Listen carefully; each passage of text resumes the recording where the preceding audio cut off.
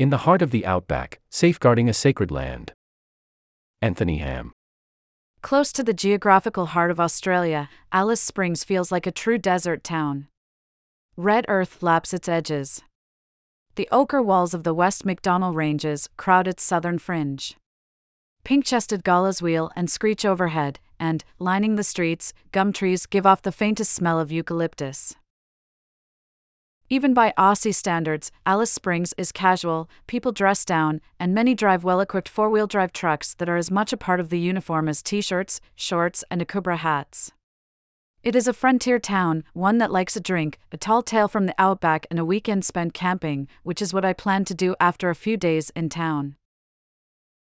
On a visit last May, I stayed at the Doubletree by Hilton and ate in the hotel's elegant Hanuman restaurant with some of the best Indian dishes outside Australia's major cities. By day, I visited Alice Springs Desert Park with its extraordinary desert wildlife and the city's Aboriginal art galleries. Exploring the Araluan Art Centre and Papunitula Gallery was like a crash course in the exquisite traditional dot paintings of Australia's western and central deserts. It was a reminder that Alice Springs, or Mparntwe to its traditional owners, the Arrernte people, is largely an Aboriginal town. Nearly 1/5 of the population is Indigenous. Alice Nampijinpa Henwood, a Warlpiri elder who is steeped in the traditional ways of her people, once told me that she seldom went to Alice Springs.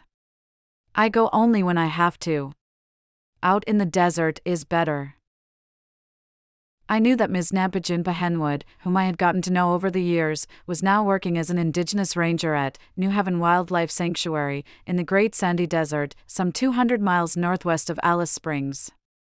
Australia's first Indigenous ranger program began back in 2007. Now, close to 200 such programs operate on protected areas overseen by local Indigenous communities or, in the case of New Haven, in partnership with non-profit conservation groups.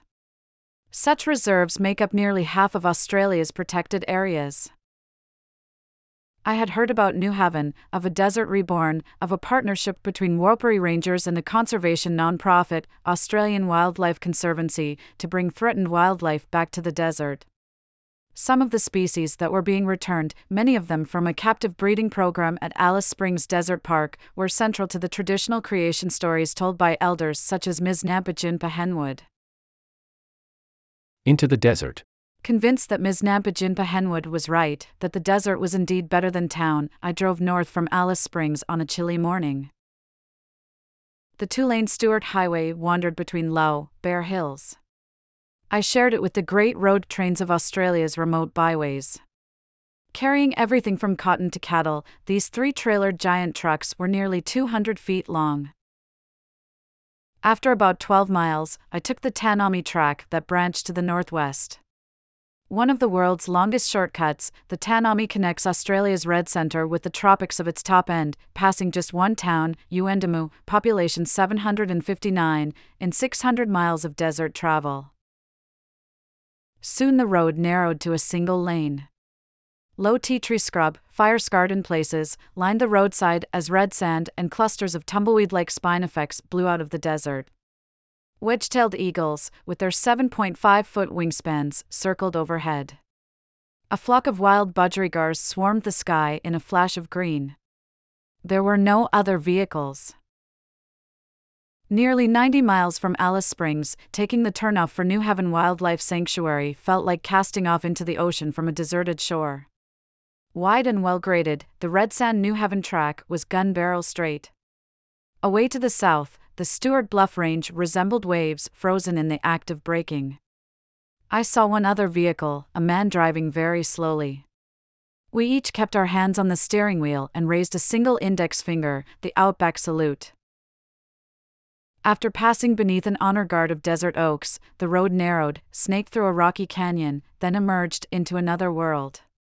It was a first glimpse, but I was reminded why my destination, New Haven Wildlife Sanctuary, was special. Here was the Great Sandy Desert as it once was, rich in wildlife, cared for by Indigenous custodians, and in thrall of a deep, desert silence.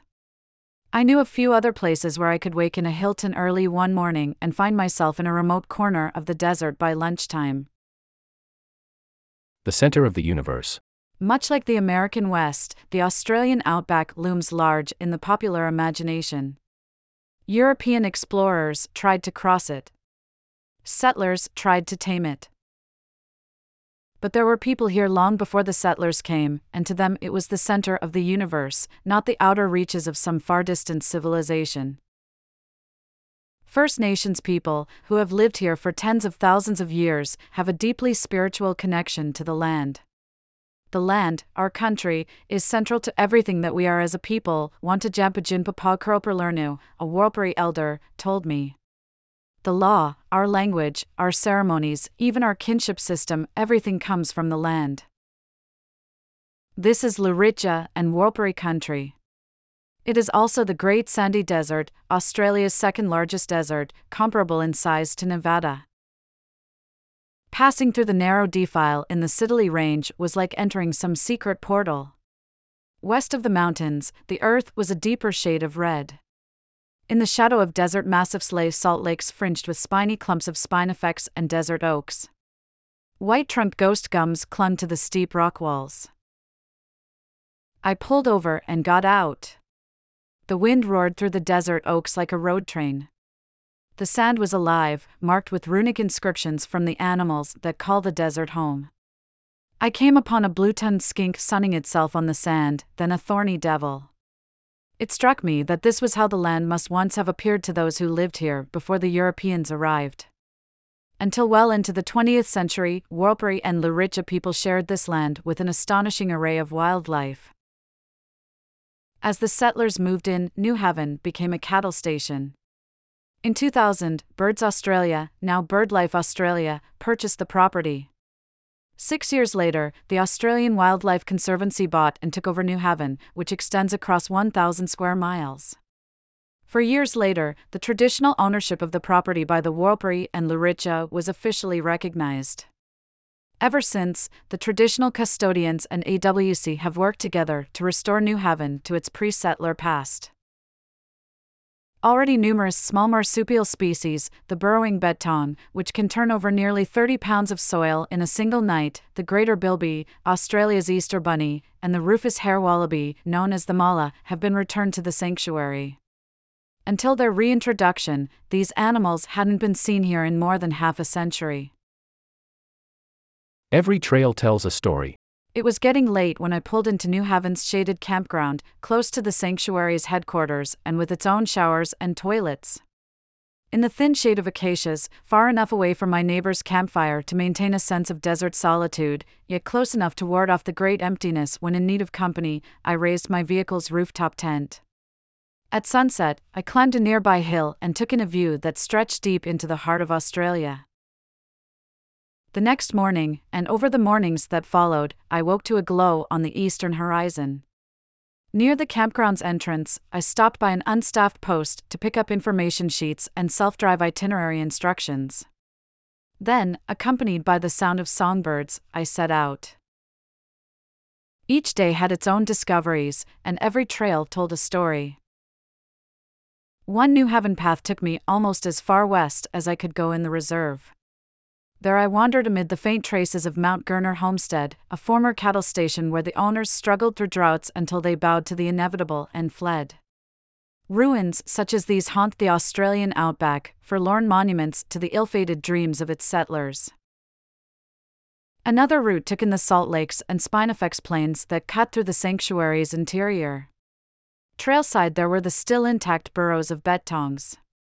Popularly known as rat kangaroos, bettongs were once so prolific that 19th-century explorers were able to survive almost entirely on them. By the second half of the 20th century, the burrowing bettong was largely extinct. In 2022, AWC reintroduced them into New Haven, and there are signs that they may return to the same burrows that their ancestors dug. One story above all others shadowed me wherever I went in New Haven, that of the mala, which is rather like a kangaroo in miniature. In First Nations stories from Jakurpa, or Dreamtime, the period when First Nations peoples believed that the world was created, the mala emerged from the earth here, on Luritja and Warlpiri country. The sacred sites remain, known only to Indigenous keepers of the story. One of these is Stephen Connor, a Warlpiri elder whose family is among those responsible for keeping alive the Mala songline, which is at once a story and the physical route traveled by the animals in First Nations creation stories. The Mala's story begins at New Haven, he told me.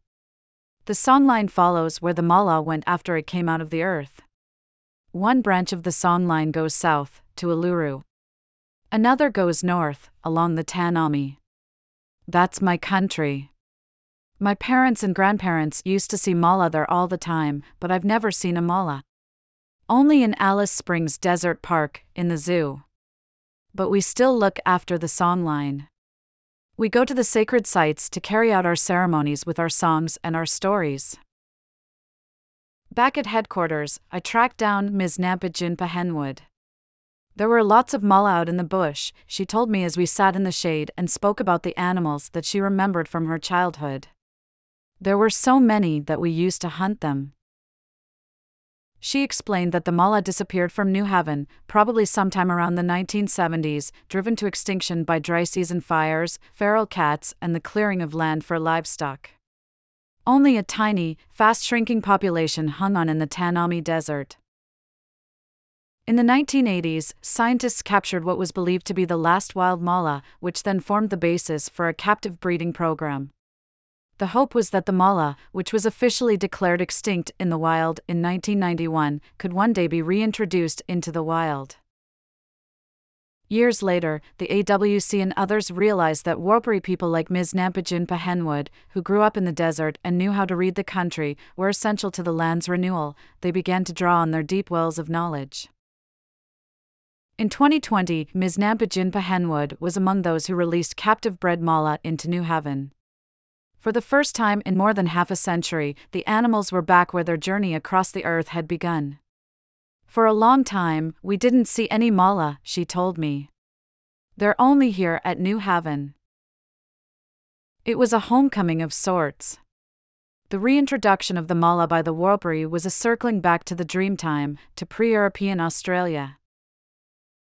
On my final afternoon, I set off in search of Ukinjani, reputed to be one of the Great Sandy Desert's most beautiful lakes and which European mapmakers called Lake Bennett. Where the vehicle track ended, I walked to a high sand dune and went no farther. The lake bed is considered sacred to the Warlpiri. There I sat overlooking the lake, surrounded by golden grasslands and red sand under a blue desert sky. Rising above the far horizon were the West McDonnell Ranges with Mount Liebig, a shapely quartzite mountain, silhouetted purple against the darkening sky. I sat, spellbound in the gathering moonlight, here in a land alive again with the songs of the past. Follow New York Times Travel on Instagram and sign up for our weekly Travel Dispatch newsletter to get expert tips on traveling smarter and inspiration for your next vacation. Dreaming up a future getaway or just armchair traveling? Check out our 52 places to go in 2023, https://www.newyorktimes.com/interactive/2023/travel/52-places-travel-2023.html